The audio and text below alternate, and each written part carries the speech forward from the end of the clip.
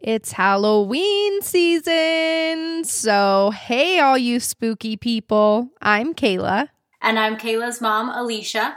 And you are listening to a haunted True Crime Exposed.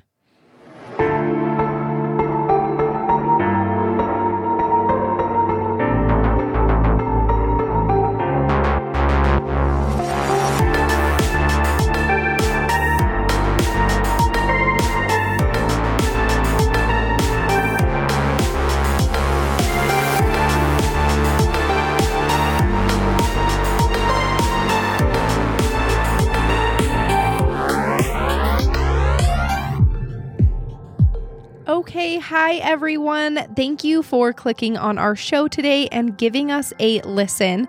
If you could give us a 5-star written review if you happen to be on Apple Podcasts, that would be amazing. If you're not on Apple Podcasts, one thing you can do to help support us is to share us onto your social media. Tag us in a post or a story or share one of our posts onto your stories. Help us spread the word. We're glad that you're listening to us here, where we strive to advocate for victims, to tell you stories that need to be heard, to give each victim exposure, and to expose the vile lurking all around us. Are you ready to get spooked today? Okay, guys, so it's October, it's spooky season, it's almost Halloween, and this is my favorite month of the year, and I know a ton of you guys feel the same. So to honor spooky season, I chose a case today where the murders committed led to a home being haunted.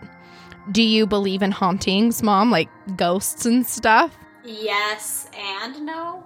That's kind of how I am. So I was going to say that I always like to say I don't believe in seeing or hearing ghosts. But then I also sometimes think I say that because I definitely don't want to have that experience. Yeah. And then at the same time, I get nervous when I do say it because I don't want the ghosts to prove to me that they are here. I've never really had an experience with a ghost, and it doesn't scare me to it would scare me if I was somewhere and a mean ghost did show up, but I've never had that happen, so I don't know. Oh, right. Yeah, it would definitely scare me to have the experience, but I have also not had it happen. So I'm crossing my fingers I don't have it happen, but this room I record in, I don't know if you remember, that I convinced Jacob, I think, that it's haunted. Yes. Because one day, this shadowy black mark just appeared on the wall, and it gave me, the heebie-jeebies. And when I first had Willow, my baby, earlier this year, Jacob would sleep downstairs often because he didn't like to be woken up by the baby if he worked in the mornings. Plus, I felt better with the extra room in my bed, but he was downstairs one of these nights, and then all of a sudden at 3 a.m., he wakes me up freaking out, and he's telling me how he had fallen asleep, and he woke up to it being super muggy and wet in the room, and his iPad was turned off, even though he had it playing a TV show. And so he turned his iPad back on, and he says that his charger started smoking. And in that moment, he remembered that I told him about the weird black mark on the wall, and how I sometimes feel a little weird in this room. And I talk about murders in here, so he got freaked out and started running upstairs, and he said he looked behind him and swears he saw a black silhouette pass by the stairs, and he's never slept down here again. Oh my gosh. Oh, he's never slept down there? I didn't realize that. He has never come back down here ever again. He has dealt with the baby since then. He'd rather be woken up than experience a ghost, I guess. So I guess he does believe in ghosts. Yes. He, believes in everything. He says that he's had an alien experience and a haunting experience, so. But whether you believe in hauntings or not, I guess we never really know. So for today's case, I'm taking you back to Iowa in 1912. So on June 9th of that year, the Moore family attended their Presbyterian church, and they had brought with them a couple of house guests, 2 young sisters that were friends with their children. Ina May Stillinger was 8 years old, and Lena Gertrude Stillinger was 12 years old. Josiah, who was 43, and Sarah, who was 39, had invited the girls to have a sleepover with their own children that night. Josiah and Sarah had 4 children together. Herman Montgomery was 11 years old. Mary Catherine was 10 years old. Arthur Boyd was 7 years old. And Paul Vernon was 5 years old. All the children had been in the Children's Day program at the church that night. Sarah was a part of putting the program together, and when she watched her children perform, her eyes filled with tears of happiness. Nothing can compare to the strong emotions you feel watching your own children shine their light. Once the program ended, the kids ran to their parents. Josiah and Sarah hugged their children and told them how proud of them they were. They also gathered up Ina and Lena, telling them that they did a great job. Once the program ended and the Moore family had all the children gathered up, it was time to walk home. It was already about 9:30 p.m., so by the time they arrived home, it would be close to 10 p.m. Josiah and Sarah got all the kids settled and ready for bed before heading to bed themselves.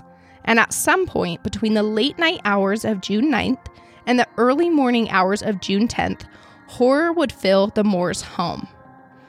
As the home fell silent and everyone drifted into their sleep, they had no idea that evil was lurking just above them. Literally, a murderer, or possibly murderers, were waiting in the attic of the Moores' home, quietly smoking a couple of cigarettes that they would leave laying up there while they waited for the family to fall asleep. Once the house grew quiet for long enough that it was assumed the family was asleep, whoever attacked them came down from the attic and walked into Josiah and Sarah's bedroom. Josiah was killed using the blade of an axe that was his. But when it was turned on Sarah, the attacker used the blunt side of this axe to beat her to death. For the rest of the murders, they would continue to use the blunt side of the axe instead of the blade, which this is such a strange fact to me. I don't understand why they did that. Seems like it would make it harder. So they killed the father with the blade, and then they killed the rest of them just by beating them to death. It's weird. Did they want them to suffer more? I mean, maybe, but then it seems like the rage was more towards the husband when we get to it. So, I don't know. Okay. After their parents' brutal killings, the children were found in their bedroom and killed in the same way that Sarah had been. Again, using that blunt side of the axe to beat them in the head until they ultimately died. But Ina and Lena were still in the guest bedroom, and Lena was waking up. She was hearing some disturbing sounds throughout the house, but what was it? She was uncomfortable there in the Moores' home as she was just a guest, so she did not want to get up to see what was going on. So she laid there, snuggled up next to Ina. But nothing happened for a minute. What Lena didn't know was that the attacker had gone back into Josiah and Sarah's room to continue their attack on them. Maybe to make sure that the couple was really dead. This discovery came because during the second attack, a shoe that had filled with blood during the first attack had been knocked over and the blood was spilling out of the shoe. And after this, the horrifying night continued. The attacker or attackers had waited in the attic, so they knew that there were extra guests in this home tonight, and they would go to find the guest bedroom, where they found Ina and Lena. Lena was the only one in the home believed to have been awake before her attack. Everyone else was seemingly attacked in their sleep. So Ina was killed immediately, being beaten with the blunt end of that axe. But Lena, she fought back. She was found laying across the bed sideways with a defensive wound on her forearm, which she had used to try and protect herself. But her braveness couldn't save her, and she was murdered in the same manner as the rest of the family. She was also victimized further because her dress had been discovered pulled up above her waist and her undergarments were off.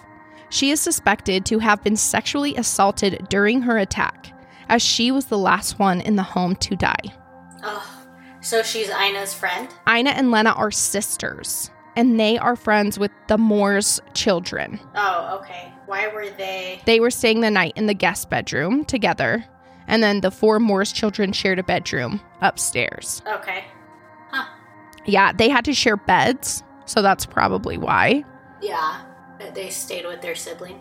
Yeah. Okay. I was going to say, usually in a sleepover, if you're sleeping over with your friend. Yeah.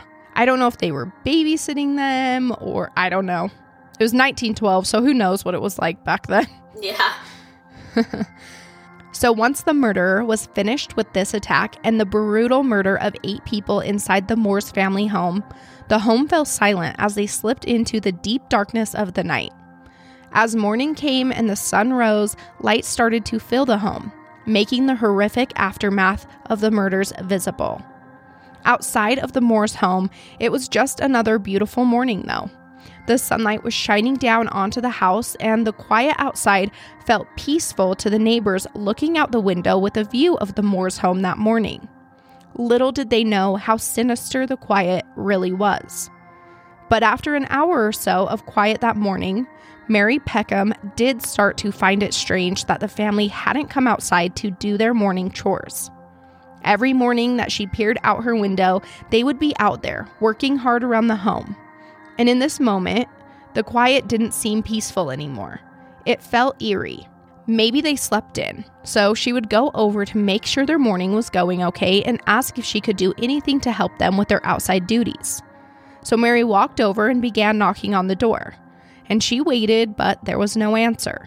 So she knocked again, but still nothing. And then her knocking became more frantic, and with it, she started to shout, "Hello, good morning. Are you guys awake in there? Are you guys okay?" But there was no response. Not even a creak of any movement inside. So Mary gets nervous. Her heart started to pound. Why did she have this overwhelming feeling that something was wrong? She grabbed the handle of the door and she wiggled it and tried to push the door in. Feeling defeated and increasingly concerned, Mary let the chickens out for the family and then gave a call to Ross Moore, who was Josiah's brother. Ross had an extra key to the Moore home, so she figured she would have better luck getting in touch with the family with his help. Good thing for nosy neighbors. Right? I mean, obviously the times were different back then, but I don't think I would notice obviously my neighbors aren't up doing chores or anything, but I wouldn't notice what my neighbors were doing either. I don't even know any of them. When Ross arrived, he tried to knock and shout into the home, just as Mary had. He didn't want to barge in on the family or invade their space. They were probably sleeping or busy that morning. But his knocks were greeted with a deafening silence. Mary was standing next to him saying, "See, something isn't right here. The door is locked. They must be inside. I haven't seen them this morning and no one is answering." So Ross pulls out his spare key to his brother's home and inserts it into the keyhole, unlocking the front door and walking in while Mary waits on the front porch. The guest bedroom was closest to the front door, so he cracked it open and peered in, discovering the violent scene of Ina and Lena's murders. Both girls laying on the bed, bloodied and clearly dead. He lost all the blood from his face, turning pale as he frantically ran out to Mary, screaming at her to call Henry Hank Horton, who was the primary police officer there in Villisca, Iowa. When Henry arrived, he conducted a search of the home where he confirmed all 6 family members and the 2 girls staying as guests had been bludgeoned to death. During this search was when Henry discovered the 2 cigarettes in the attic, leading to the assumption that those who killed this family had laid in wait up there after the family had returned home from the Children's Day program at the church. The axe was left laying next to the 2 bodies of the Stillinger sisters. And that wasn't the only thing they found in the guest bedroom. The attacker had also left a 4-pound slab of bacon next to the axe. That's weird. Super weird. Oh, I don't get it. I don't either. It was just there. Okay. Yeah. Very weird. So the doctors examined the bodies and determined that the murder occurred sometime between 12 a.m. and 5 a.m. They found that Josiah, the father of the Moore family, had received the most blows from the axe, as well as having the actual axe blade used on him. His face was discovered to be so badly beaten and cut up that both of his eyes were actually missing. Oh my goodness. That's sad. I know. It's really bad. So family, friends, neighbors, and their church community were devastated and shocked about the attack. The Moore family was well-liked and known to be generous and kind people among their small-town community there in Villisca. Although Josiah Moore did have a few enemies. Sometimes that just comes with being a successful businessman who had created wealth for himself. The community was so shocked that crowds gathered around the Moore house by the following day, and people trampled through the home, contaminating the crime scene. I mean, it was 1912, so there was already a big lack of forensic evidence technology anyways, and because of the mixture of these two things, police had a hard time getting a lead on this case. Oh, that's sad. Yeah, and it would be really hard back then. I honestly don't even know what kind of technology they did have in 1912. I know they had fingerprinting, but that might be it. Yeah, how would they figure it out if a big crowd was going through the house? Because then there was a ton of people. I mean, why would that even be allowed? It's just kind of weird. You would think the family wouldn't want people going through. Yeah, but maybe they didn't know. I mean, I'm sure they weren't at the house all day. And I don't know how crime scenes were handled back then. Like, they must not have taped it off. I don't know. So the family of the sisters who were staying as guests had to be notified. And their screams will forever be remembered, piercing the air as they learned what horrific ending their daughters had endured. That's sad, huh? That is my deep fear with sleepovers. I feel like Charlie cannot have a sleepover ever because who knows what's going to happen in that person's home that night. Yeah. Poor Charlie. She's overprotected. I'm serious. I don't think she'll be sleeping over. I try to scare her out of it so that she doesn't even ask. Oh my gosh. I'm like, you want to be away from your mom? That'll be kind of scary. Oh my goodness. She's going to grow up being scared. A healthy amount of scare, hopefully. Everyone wanted justice for the 8 murdered in the Moore's home that night. But this case wasn't black and white. Finding a conclusion to close this case was not easy and would never happen despite the abundance of suspects. We all know that in investigations, the police start with those closest to the family, working their way out as they clear those who were obvious suspects. One family member that made it onto the list of suspects was Sam Moyer. This was Josiah's brother-in-law. Since it's explained as Josiah's brother-in-law, I assume that it's not Sarah's brother. So maybe one of Josiah's sister's husbands if he had a sister. Anyways, Sam was known to often threaten Josiah's life, telling him and many others that he was going to kill Josiah. He had a hatred for him that was deep, but Sam was investigated and it was discovered that he had an alibi, leading the police to clear him of the murders. So then, investigators start to look into Henry Lee Moore. Although sharing the last name as the murdered family, he was not related to them in any way. Henry lived in the outskirts of Columbia, Missouri with his mom and his grandma. Henry was the oldest child born to his parents, Enoch and Georgia Moore. Georgia was a nurse, while Enoch was a farmer who had also served time in the Civil War. The couple would have 3 other sons after they had Henry. As the children grew into their adult life, the family had to deal with tragedy and grief through loss, as over the years, 2 of the Moore's sons and their dad Enoch had all passed away. Growing up, Henry was always known to be a strange duck. He had a huge interest in visiting different morgues because he enjoyed going to look at the dead bodies inside. Which I have heard that this is a thing before, like back in the day, morgues would display dead bodies for identification or for other reasons, and it would draw crowds of people. Ew. I know. Like, it was a big thing. I would not like that. I know. I listened to an episode about it on Morbid, and it was all about, like, these morgues that would display bodies, and so many people would go and look, and it was, like, a big thing over in Europe somewhere. Huh. Yeah. So, I guess it doesn't necessarily make him a creep, but mixed in with what Henry became, it makes it creepy. Yeah. Henry also loved collecting newspapers about different crimes. He would specifically cut out clips of criminal cases that interested him. One of the clips found was a segment about Dr. Holly Harvey Crippen, who was a man hanged in a prison in London for murdering his wife, Cora Henrietta Crippen, after a party in their home on January 31st, 1910.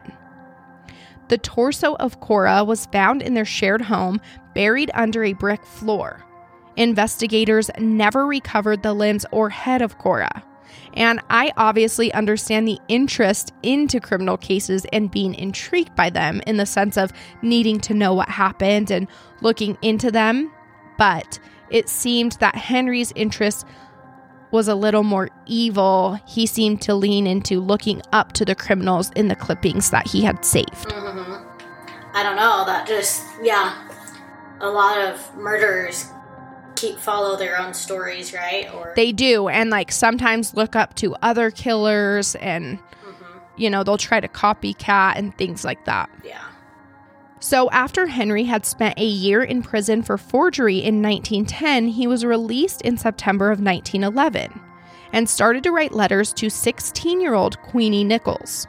He was roughly 37 at this time because he was born in 1874. Did you say Nichols or nipples? Nichols. Nichols. Queenie Nichols. I was like, that's a weird name. Just to be clear. As Henry started to try and persuade Queenie to love him as he loved her, she let him know that she wasn't interested because he didn't have a home of his own. Why would she want to move into a home with him, his mother, and his grandmother? And let's be real, she was probably just using that as an excuse to get this creeper off her back. Don't you think? She's 16. She's like, no thanks. Yeah. I don't need to move in with you. He wrote to Queenie not to worry, because soon his mother's home was going to be his and his alone. And this was the motive for the evil murder of his own blood. On December 17th, 1912, Henry snuck into the home he shared with his mother. He had gone the night before and checked into a hotel in Columbia called the Central Hotel, and he did this under an alias using the name L. Smith. Once he was inside his home, he saw his mother, Georgia, who was 63 years old, rubbing some oil onto her aching joints. He quietly walked up right behind her with a rusty axe in his hand. It was an axe they actually used for handling coal. The handle was broken and it was in rough shape, but it was perfect for the evil act he was about to commit. Henry raised his hand and started to strike his mother in both the neck and the head until she fell to the floor and died laying in her own blood. His grandma, Mary Wilson, was 82 years old, and she didn't hear the commotion of the attack because she was sleeping in her bedroom. He silently walked into the dark room without waking her and struck her with the axe multiple times before she ever even had the chance to wake up. After making sure both his mother and grandmother had definitely passed away, Henry left the home and returned to the hotel he was staying at. He started washing up, trying to get all the blood off of him. But he was in such a hurry that he did a horribly sloppy job, leaving blood on his arms, some of his clothes, and on the bed sheets of the hotel bed. In the morning, he pretended to be coming home from his short 2-day trip. He pretended that he discovered the bodies, and he started putting on a big show, crying out and screaming when he went to get his neighbors, the Cornelsons, who were the ones to call both the Tandy Undertaking Company as well as the police. Because of Henry's sloppy efforts and his bad acting, the police quickly discovered that he was the one who committed these murders after they did some digging and discovered what hotel he had been staying at that night. His motive was to get the deed to the house so that Queenie would accept him. In March of 1913, Henry had been convicted and sentenced to life in prison for his crimes against his mom and grandma.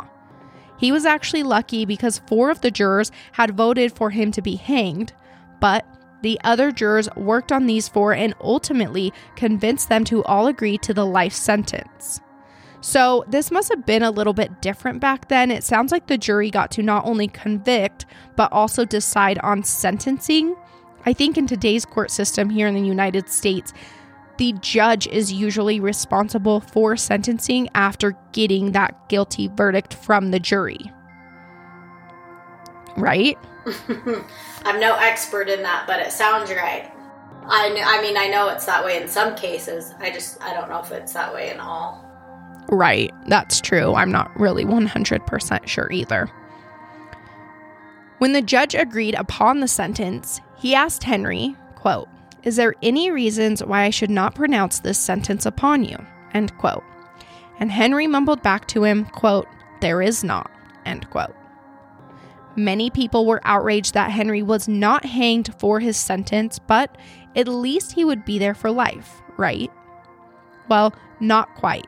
Henry served 36 years of his sentence before the governor of Missouri at the time paroled him in 1949. Oh, wow. How old would he have been? So let's see, he was like 37, 38, probably by the time he went to jail. Well, let's see. So he's like 75? Yeah, so he would have been pretty old. Yeah. So how does this relate to the murders of the Moore family and their two guests, outside of the fact that an axe was used in both of these crimes? Well, the axe murders inside the Moore's home were not the only ones around the country at the time. There had actually been a string of axe murders that all had similar crime scenes. On September 17th, 1911, two families were murdered in the Wayne home. Henry F. Wayne, along with his wife and their one child, as well as a visiting friend, Arthur Burnham's wife, along with their two children. Although Arthur himself was not there and was not murdered, so he would later on be a suspect of the murders but was never charged. These murders were committed in Colorado Springs, Colorado, and an axe was used. Remember, this was the same month that Henry Lee was released from prison from his original sentence, the 1-year forgery sentence. Okay. In October of 1911, the Dawson family was killed, both parents and their one daughter. They were attacked with an axe inside their Monmouth, Illinois home.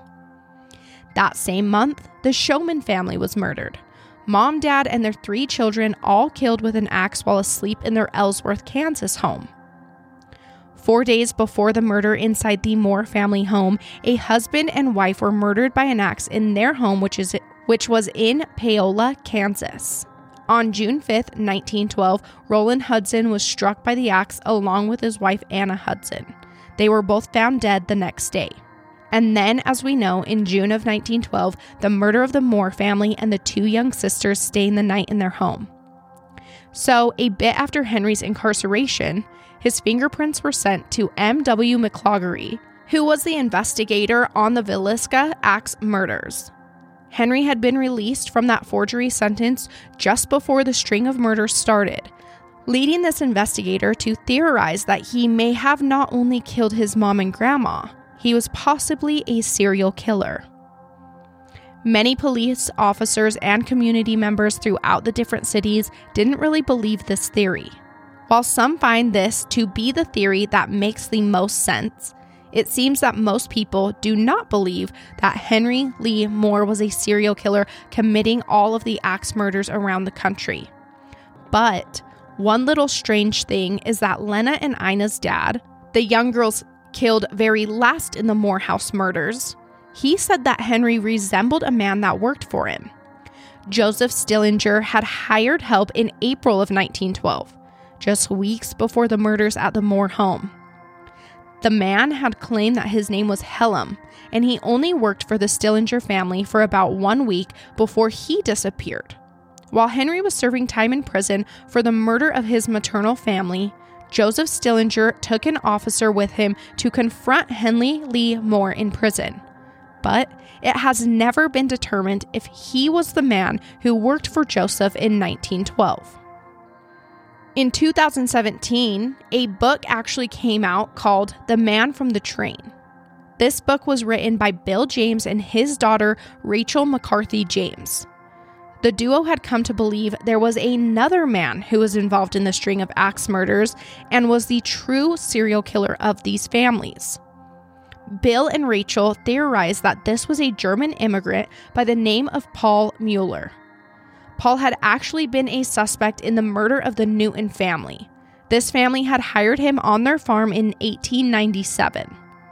This is believed to be the first crime that started his spree, according to Bill and Rachel. Everyone around town knew Paul as the Newtons' farmhand. He was short in stature but strong and intelligent, though people did think he was quite the eyesore. He was described as dressing sloppy with little to no social etiquette. This murder had occurred in West Brookfield, Massachusetts, and Paul had fled after the murder. While the investigation went on a manhunt for him for about a year, it ended up being unsuccessful. Bill and Rachel believe that Paul is connected to many murders over the span of a decade, including the ones that some speculate Henry Lee Moore was responsible for. Bill and Rachel speculate that Paul went on to murder a family in Trenton Corners, New Jersey, which Trenton Corners is actually no longer an existing town in New Jersey, but back then it was a small town that was actually very diverse, with half the population being white and the other half being black. It was November 17th when a family was discovered bludgeoned to death in their home. This family was the Van Leeuw family, and they were all beaten with the blunt side of an axe instead of the blade. Although there was a man convicted and executed for this crime, Bill and Rachel believe he was killed for a crime that he did not commit. Because of course, they believe that this crime was actually done by Paul Mueller. The man executed for the murder of the Van Leeuw family was Bob Henson, a town troublemaker that had a fight with the family about 1 week earlier because he had given them a stolen chicken. And then, after that, the Hughes family was killed. On December 8th, 1904, neighbors looked outside to find the Hughes family home up in flames. Once the fire was put out, the 4 family members were found to be bludgeoned to death with the blunt side of an axe while they were sleeping. Their youngest daughter, Hattie, who was 14 years old, had signs of sexual assault in her attack. Then, the Christmas family was last seen in their Alabama home on February 7th, before they were found the next day murdered inside their home by an axeman. This is yet another crime that Bill and Rachel link to who they believe to be the man on the train, Paul Mueller. Then, the murder of the Lyler family is a more well-known case because after the murder of the family by an axeman, the community lynched 3 innocent black men. The lynch mob had gathered 8 men themselves and gave impromptu trials before letting 5 of the men go and hanging the 3 that they believed to have committed the crime. Just like the Christmas family, the Lyler family home was also set on fire before the attacker fled. The family was found bludgeoned with the blunt side of an axe. Bill and Rachel connect this crime to Paul Mueller because the home was near a railroad stop, as all of the murders they connected to him are, hence the title of the book, The Man on the Train. Interesting. I know. And what's really interesting to me is that so many of these murders are done with an axe, but the blunt side of an axe. I know. I keep wondering, what is the purpose of that? Yeah. And it doesn't seem like a ton of people would be thinking to do that, but I don't know. That same year, 1906, the Ackerman family was killed.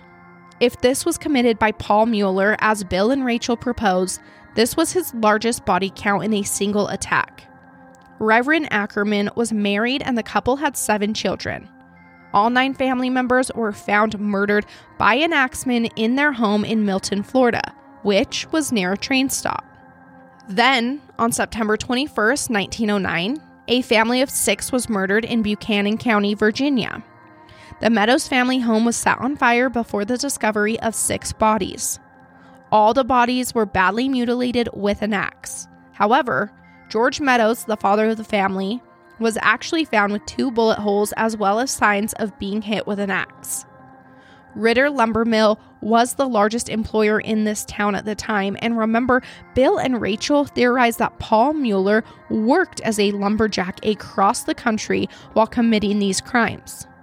However, Howard Little was convicted of this crime after the police honed in on him for having a bad reputation. A woman he was planning to leave his wife for, Mary Stacy, told authorities a story about how Howard gave her $20 after the murder. Authorities already believed the Meadows family was murdered due to a robbery, so they arrested Howard immediately. Which, like, when I read that, I thought, like, he gave her $20 to cover something up or, like, to say a story, but, like, no, he just gave her $20. Which I'm sure was a lot more back then than it is now. Yeah. But it's just funny to me. But it's... like, oh, you gave your girlfriend money? You did it. You're guilty of this crime because you gave your girlfriend $20. $20. I am glad I didn't live back then because the justice system seems even more screwed up back then than it is now. Oh, man. Sounds like a lot of, I don't know, who knows, people... speculation, and they're like, yep, I'm arresting you. Yep. And of course, Bill and Rachel connect Paul Mueller to most of the axe murders we have already talked about, including the Kansas murders of Roland D. Hudson and his wife Anna Hudson, as well as the Villisca murders of the Moore family and the two sisters staying the night. Bill and Rachel believe Paul killed at least 59 people in at least 14 different attacks. The murders they found across the country all rang similar in the fact that the families were usually killed by being attacked with the blunt end of an axe instead of the blade. In all these cases, the families seemed to live close to railroad tracks and they were attacked around midnight after being asleep inside their homes. The killer in these cases would cover the bodies with blankets to avoid blood spatter and cover the windows with sheets so that passerbys could not see inside. And then they would always lock the front door on their way out. A sexual motive that seemed to be pretty directed at young preteens was usually present. And as we know, the killer of the Moore family did sexually assault 12-year-old Lena Gertrude Stillinger. An American true crime writer who specifically focuses on serial killers, Harold Schechter, believes and has written that this father and daughter duo have brought forward the most logical and probable suspect in the murders committed inside the Moore home. But this is not the end of alleged serial killers that people believe could be responsible for the murders. William Mansfield is another man that is believed to be a serial killer and is connected to some of these axe murders. William was living in Blue Island, Illinois, when he is believed to have killed his wife, their new baby who was just an infant, and his in-laws on July 5th, 1914, which was 2 years after the murder of the Moore family in Villisca. His entire family was murdered using, of course, an axe. He ended up being connected to multiple murders, just as the other two men we've talked about, Henry and Paul. William would become a suspect in the Colorado Springs, Colorado murders, the Paola, Kansas murders, the Ellsworth, Kansas murders, and the Villisca, Iowa murders, which we have talked about all of these murders already in this story. The axe murders in Paola, committed against the Showman family, were carried out just 4 days before the Villisca murders on the Moore family. The Colorado Springs murder, committed against the Wayne family and the Burnham family, was carried out in an extremely similar way to the murder of the Moore family. In both cases, sheets or other cloth materials, such as skirts and aprons, were hung up in the windows to avoid anyone seeing in while the devastating crimes occurred. As we know, these are all the same murders that Henry Lee Moore was suspected of as well. But William was connected to even more murders. It was believed that he was also connected to multiple axe murders along the Pacific Railway between 1911 and 1912, including murders in New Orleans, Louisiana. Detective James Newton Wilkerson, who worked for the Burns Detective Agency of Kansas City, honed in on William. James Wilkerson believed that William was a cocaine addict, and this fueled his anger and rage. He pointed out that most of these murders were committed in such a similar way that the same man had to have been committing all of them, and he thought that this man was William Mansfield. James believed he had a lot of evidence against William and that he could prove that William was at each crime scene. James also knew that the murderer in each crime scene was careful to not leave fingerprints, which led James to even further believe that this man had to be William, because William knew his fingerprints were on file at the Leavenworth Federal Military Prison. With the pressure of James Wilkerson, a grand jury opened a case against William in 1916 and had arrested him while he was working at a slaughterhouse in Kansas City. But then, before the trial was able to start, a payroll record was submitted, confirming that William was in Illinois during the murders of the Moore family, which occurred in Villisca, Iowa. However, a man by the name of R.H. Thorpe identified William Mansfield as the man he saw that morning after the Villisca murders. He stated that William was boarding a train that morning in Clarinda, Iowa, which was only about 20 minutes from Villisca, Iowa. But eyewitness testimony is always very problematic, so regardless of this witness, William was released due to a lack of evidence against him. William actually filed a lawsuit against James Wilkerson for coming after him, and he was awarded $2,225. Wow. Which, he at least killed his family. Yeah. So why are we, giving him money and not putting him away for that? Right. I couldn't find any info on, if he did go to jail for that. It said he did kill his family, but it was so long ago, it was hard to find, specific details on him. Oh, yeah, I bet. But regardless of this, James Wilkerson still believed William was responsible for the murders. The entire theory around William wasn't just simply that he was a serial killer. No, James believed that Frank F. Jones was the man who hired William to kill the Moore family, and he believed that Frank's pressure, being a political figure, was the reason that William was released. He also believes that Frank's pressure on the case resulted in the arrest of a Reverend George Kelly instead.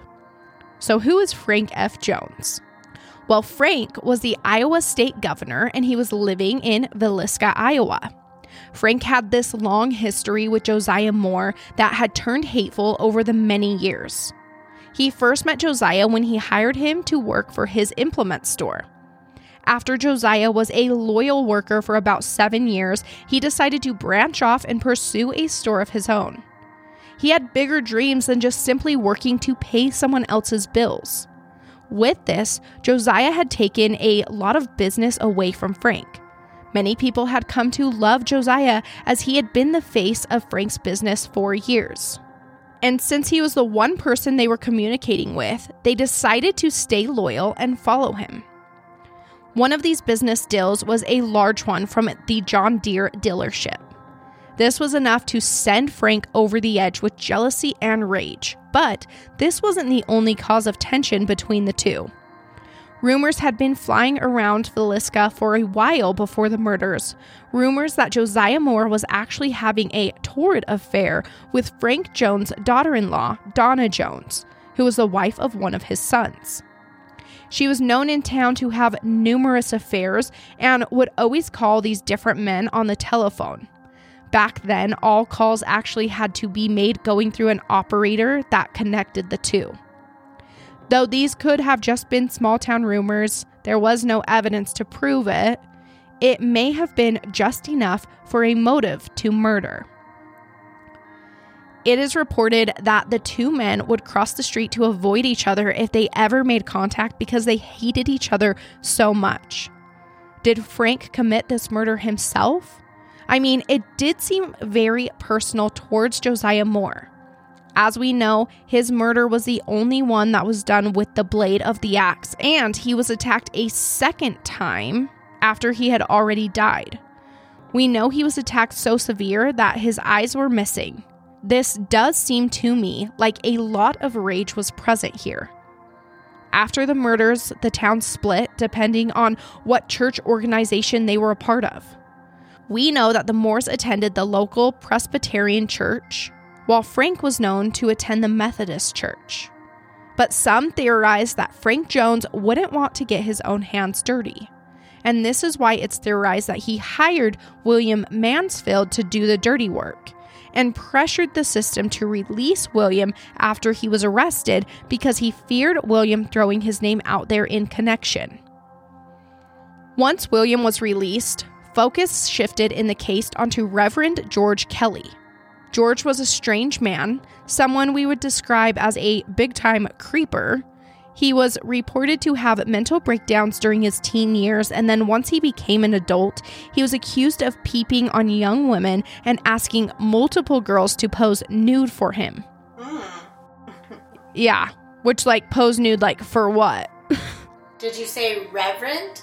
Yes, he ended up becoming a traveling minister and traveled across the country. So he must have gone, church to church, which is probably a pretty, good job for a creep. Wow. Especially back in those days where, communication, I'm sure, was, a lot harder across state lines and stuff. Yeah.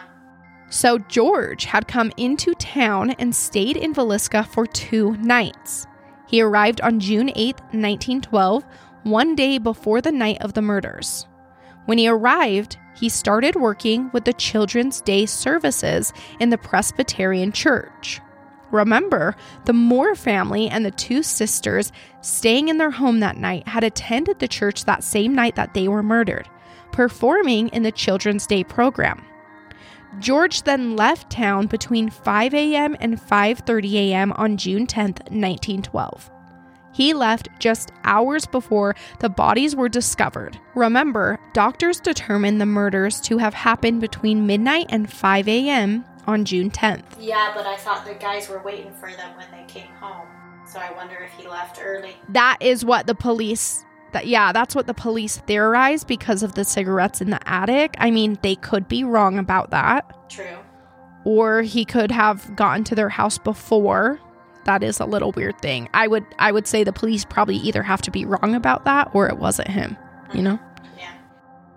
But during the weeks after the murders had occurred, George started showing a big interest in the case.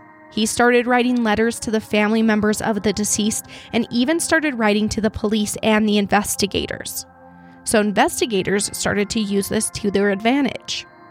George clearly wanted to talk about the murders, so the investigators wrote to him asking if he knew anything about the case. And oh, he did. He wrote them detailed information about the murders, saying that he heard sounds that night and maybe even witnessed the murders. But we know that cloth material was hung up over the windows, preventing anyone from seeing in. Investigators knew that George had a bad history with extreme mental illness. So they questioned if he was truly recalling the murders because he had committed them, or if he was simply imagining how the murders would have happened if he did do them. One thing that stands out to me is that the scene in the Moore home that night did seem to resemble someone who was very frenzied and in a terrible mental state. Remember, that slab of bacon was found in the guest bedroom. That's weird. There was also a jug of milk found at the bottom of the staircase. That's weird. There was a plate of food on the table and a water that was filled with blood. That's weird. So, we could assume that the murderer was in a bad mental state. Well, yeah. Which you probably have to be in a bad mental state to ever murder, but this was a little more frenzied. 2 years after the murders inside the Moore's home, George was arrested, but not for murder. He was arrested because he was sending obscene things through the mail system and was harassing a woman who had applied for a job as his secretary. Once he was arrested, he was sent to St. Helens Psychiatric Hospital, which was in Washington, D.C. After his arrest, investigators circled back around to George again, still suspecting him of the axe murders in Villisca, Iowa. 3 years after this, in 1917, they finally arrested George Kelly for the murders of the Moore family, as well as Ina May and Lena Stillinger. George initially confessed to the crime, but later on recanted his statements. Statements like how he killed the family because God whispered in his ear that night, "Suffer the children to come unto me." His first trial ended in a hung jury, And when he was tried a second time, he was eventually acquitted because jurors did not believe his confession. They must have just thought he was a crazy man who wished he had been the one to murder Josiah, Sarah, Herman, Mary, Arthur, Paul, Ina, and Lena. Still to this day, the murders in Villisca, Iowa have never actually been solved. Many theories could fit the narrative of the crime, but we don't actually know who did it. These 8 people never received justice. Only speculation has ever been made in this case, so it's up to you to decide. Who do you think is the most probable suspect in this case? What do you think? Wow, I don't know. That one's hard. I know. I kind of think, I kind of think it's like Frank Jones. I see the train. No, Frank Jones was the one who had a history with Josiah, who employed him. Oh, yeah. And then I kind of think it's George Kelly. And then I kind of think it's Paul Mueller. So I can't decide because a lot of them make sense to me. Some of them don't, but... It's too bad that they didn't have better technology to figure out crimes back then. I know, it is, because it's sad that this was never solved. And it seems that there was a crap load of murders by axe back then. I know. Like, why are so many families being murdered with an axe? And the blunt side. Yes. So, like, that's what leads me to be like, well, was it a serial killer? Yeah. Because that's so weird. I know. But then part of me thinks it's the people that were, like, by them that night or who knew them for years. It's very hard to decide. It is, yeah. But the home, it still stands today, with a big sign outside reading, The Villisca Axe Murders House, June 10th, 1912. It's a white home. It looks like a cute old home, probably just what you're picturing as a home in this time of history. And they have made this home into a ghost tour. You can go to their website, which is www.villiscaiowa.com, and see that they have options for overnight stays as well as tours of the home. Well, I hope they cleaned it. Yeah, I think they did. It has an outhouse in the backyard, which confirms that this home isn't made for use in the 21st century.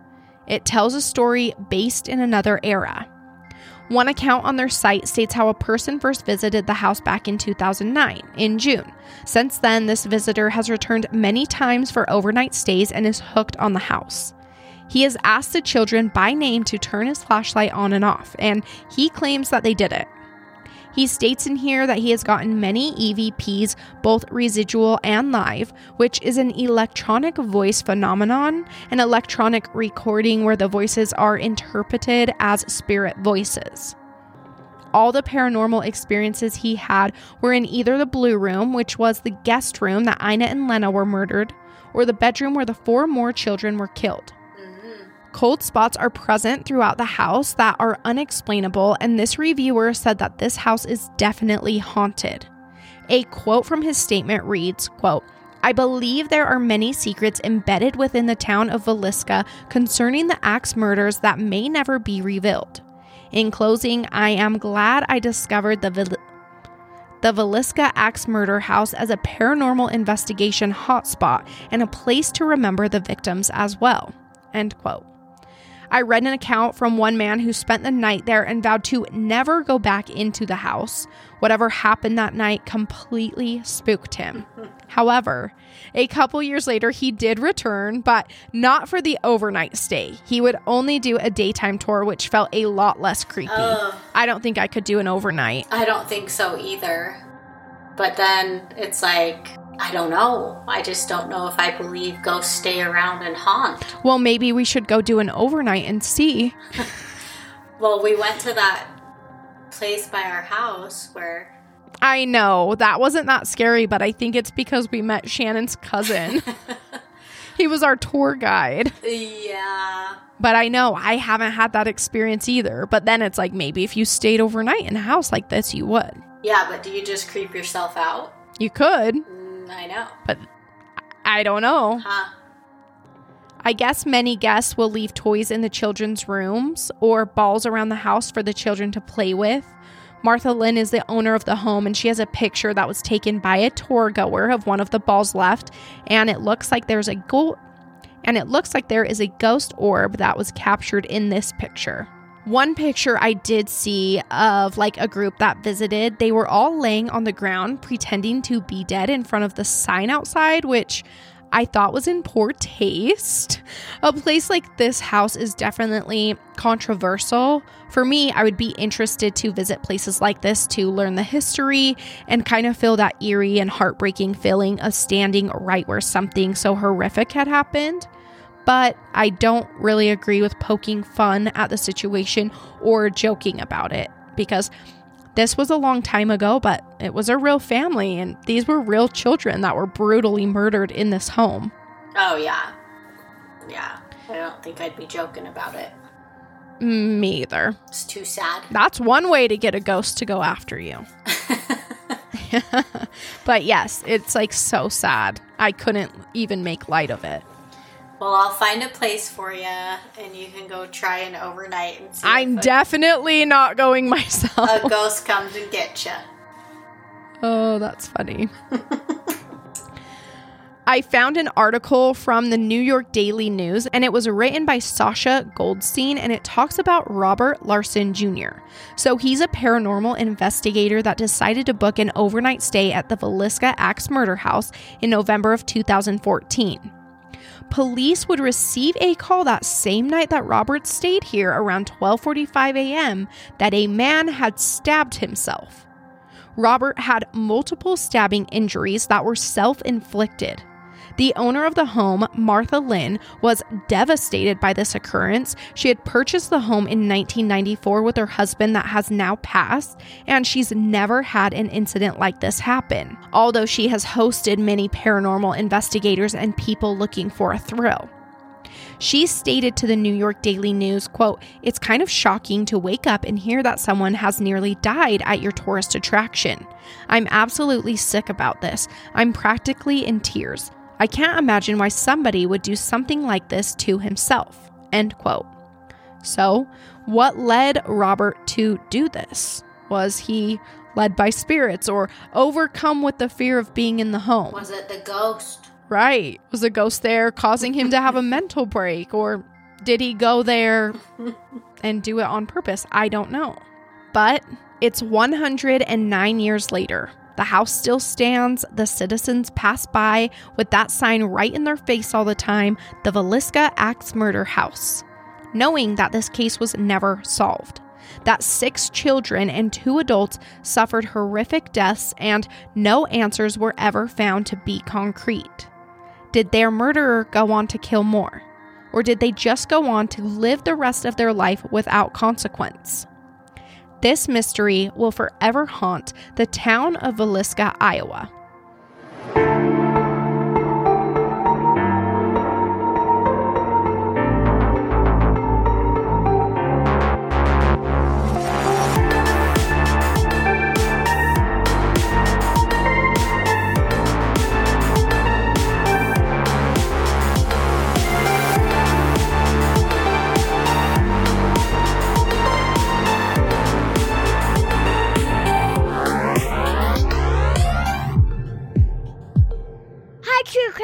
I'm Charlie Waters. I'm going to be giving you a palate cleanser, and it's going to be the funnest thing ever. Do you like candy corn? I love it. Did you know it wasn't always called candy corn? It was first called chicken feed, because everyone fed chickens corn, and candy corn looks like corn. The box had a big rooster on it. And that's the story about candy corn. Bye. Have a good day. Thank you guys for listening today. Like I said in our intro, please share this story with your friends and onto your social media. Go leave us that 5-star review because it will help us out more than you know. If you have any case suggestions, please email them to us. Also, if you have any spooky or crazy stories that have happened to you or that you know of in your hometown or something that you want to tell us about, also email that to us. When we get enough, we will be doing an episode all about you, your stories, what you have to say. It will be super fun, and we can either keep your name anonymous or you can leave it for a shout out. You can do all those emails at truecrimeexposed@gmail.com. And definitely follow us on social media for pictures and information on each case that we cover. You can find us on Instagram at truecrimexpod, truecrimexpod. You can find us on TikTok at True Crime Exposed Podcast or on Twitter at truecrime_pod. This podcast is written, hosted, edited, and researched by me, Kayla Waters.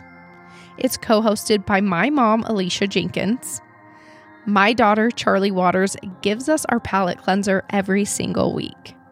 Our original graphic art was done by Arthur Max, and our music was created by Jaden Schultz. You can find him on Instagram at InPajamasMusic. Stick around so that you can get information on an organization that you can be a part of. Since the main part of our story today was out of Iowa, I chose to do an Iowa nonprofit. The Crime Stoppers of Central Iowa is a nonprofit organization that provides the public in Central Iowa financial incentives to anonymously assist in solving crime.